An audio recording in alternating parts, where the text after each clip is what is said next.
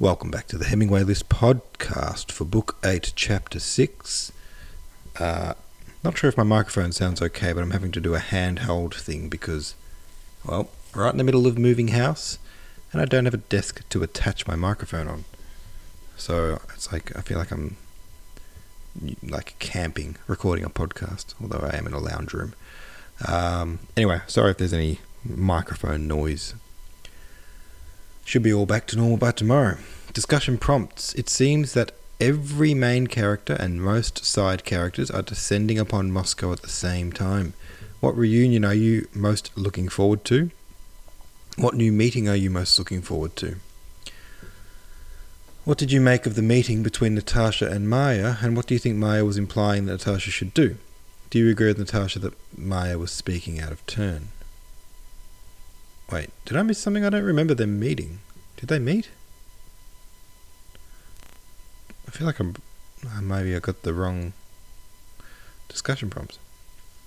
Anyway, I've been wondering, says Warren Kovafi, when Maya Dmitrievna would be showing up again. Maya. I'm thinking of Mary, Bolkonsky. Maya Dmitrievna would show up again. She gave me the impression back at the Rostov's name day party that she'd be much more front and centre in this story, but I don't believe she's shown up since then. I really like her commanding and confident demeanour. I didn't even realise that was her. I remember her now from the name day dinner. And she was up at the head of the table, and she was the one that Natasha was brave enough to be cheeky to because she was so severe. I didn't really think of it at first until reading the discussion prompt, but I'm wondering if all these characters convening in Moscow might be a build-up to something controversial. If I had to guess, I'm thinking it might be Natasha's reception with the Rostov family, namely old Bolkonsky. Since Andrei's left, he's been quite the menace. If he's this awful to his own daughter, what's he going to do when his prospective daughter-in-law, whose marriage to his son has been against from the beginning, walks through the door? Yeah, and correct me if I'm mistaken, but is her father sending her off to meet old man Bolkonsky and he's not going with her? Was that what happened in that chapter? I can't imagine anything scarier for young Natasha. Twisted every way says, I'm glad for Maya D's blunt manner. Natasha is blinded by love and she needs to think rationally about what she's getting into. I'm looking forward to Mary and Natasha meeting. I want to know if they will like each other. Maya is a great character.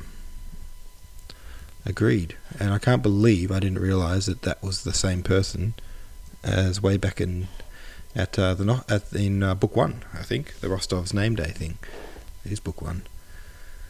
Anyway, let's continue on. Book 8, Chapter 7. Goes like this. Next day, by Maya Dmitrievna's advice, Count Rostov took Natasha to call on Prince Nicholas Bolkonsky. He is going with her, that's good. The Count did not set out cheerfully on this visit. At heart he felt afraid. He well remembered the last interview he had with the old prince at the time of the enrolment, when in reply to an invitation to dinner, he had to listen to an angry reprimand for not having provided his full quota of men. Natasha, on the other hand, having put on her best gown, was in the highest spirits. They can't help liking me, she thought. Everybody always has liked me, and I'm so willing to do anything they wish.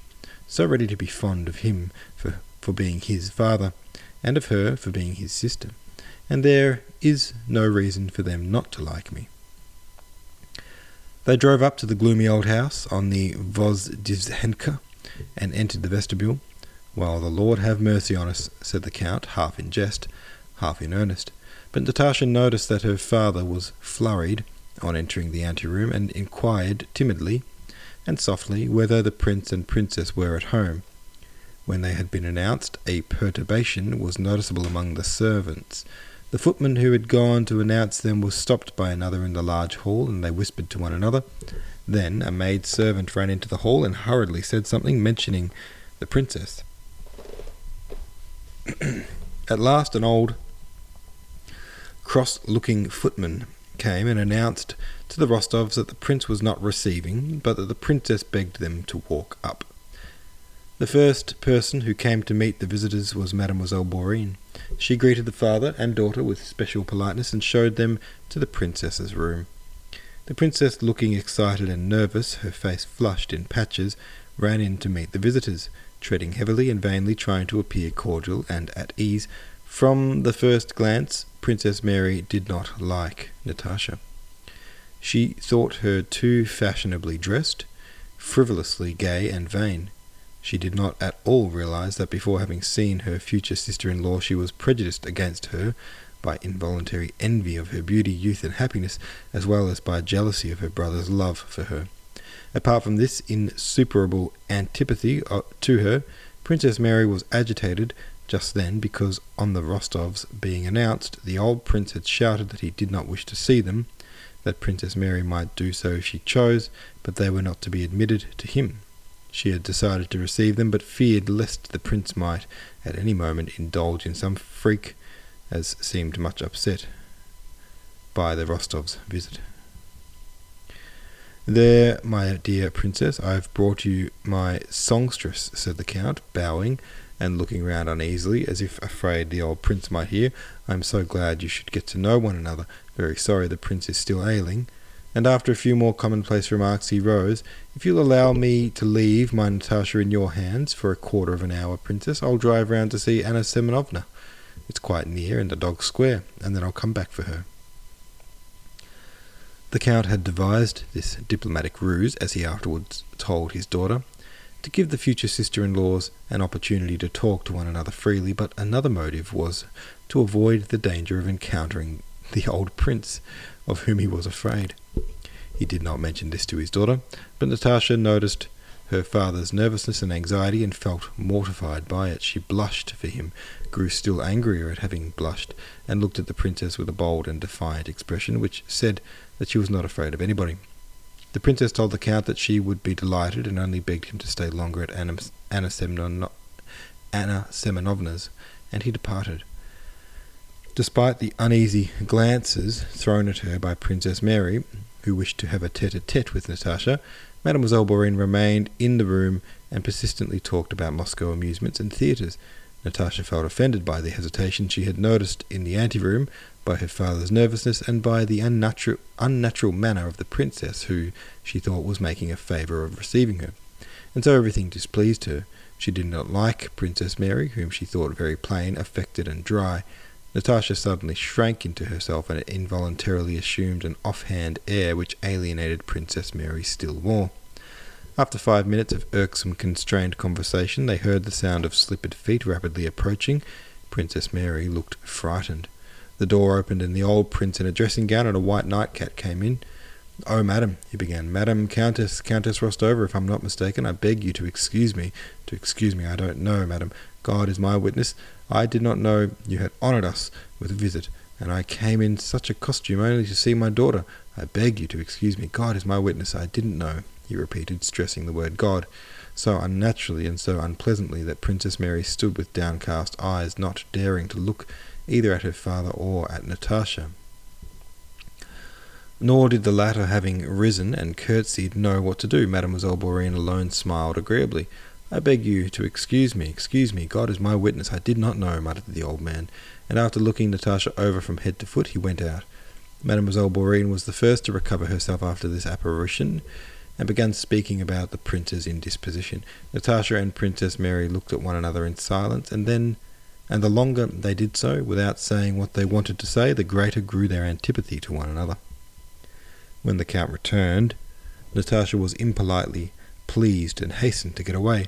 At that moment she hated this stiff elderly princess, who could place her in such an embarrassing position, and had spent half an hour with her without once mentioning Prince Andrei. "I couldn't begin talking about him in the presence of that Frenchwoman," thought Natasha. The same thought was meanwhile tormenting Princess Mary.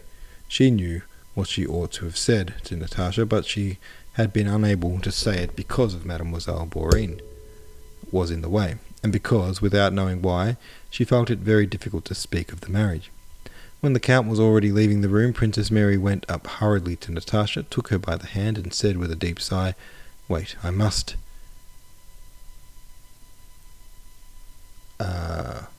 Natasha glanced at her, ironically, without knowing why. "Dear Natalie," said Princess Mary, "I want you to know that I am glad my brother has found happiness." She paused, feeling that she was not telling the truth. Natasha noticed this and guessed its reason. "I think, Princess, it is not convenient to speak of that now," she said with external dignity and coldness, though she felt the tears choking her. "What have I said and what have I done?" thought she, as soon as she was out of the room. They waited a long time for Natasha to come to dinner that day. She sat in her room crying like a child, blowing her nose and sobbing. Sonia stood beside her, kissing her hair. "Natasha, what is it about?" she asked. What do they matter to you? It will all pass, Natasha." "But if you only knew how offensive it was, as if I—" "Don't talk about it, Natasha. It wasn't your fault, so why should you mind? Kiss me," said Sonia. Natasha raised her head and, kissing her friend on the lips, pressed her wet face against her. "I can't tell you. I don't know. No one's to blame," said Natasha. "It's my fault. But it all hurts terribly. Oh, why doesn't he come?" She came in to dinner with red eyes. Marya Dmitrievna, who knew how the prince had received the Rostovs, pretended not to notice how upset Natasha was, and jested resolutely and loudly at the table with the count and the other guests. Alright, there we go. There's another chapter for you. Poor Natasha. Oh, not fun. Not fun for her. Have your say over at the subreddit. Thank you for listening, and I will see you tomorrow.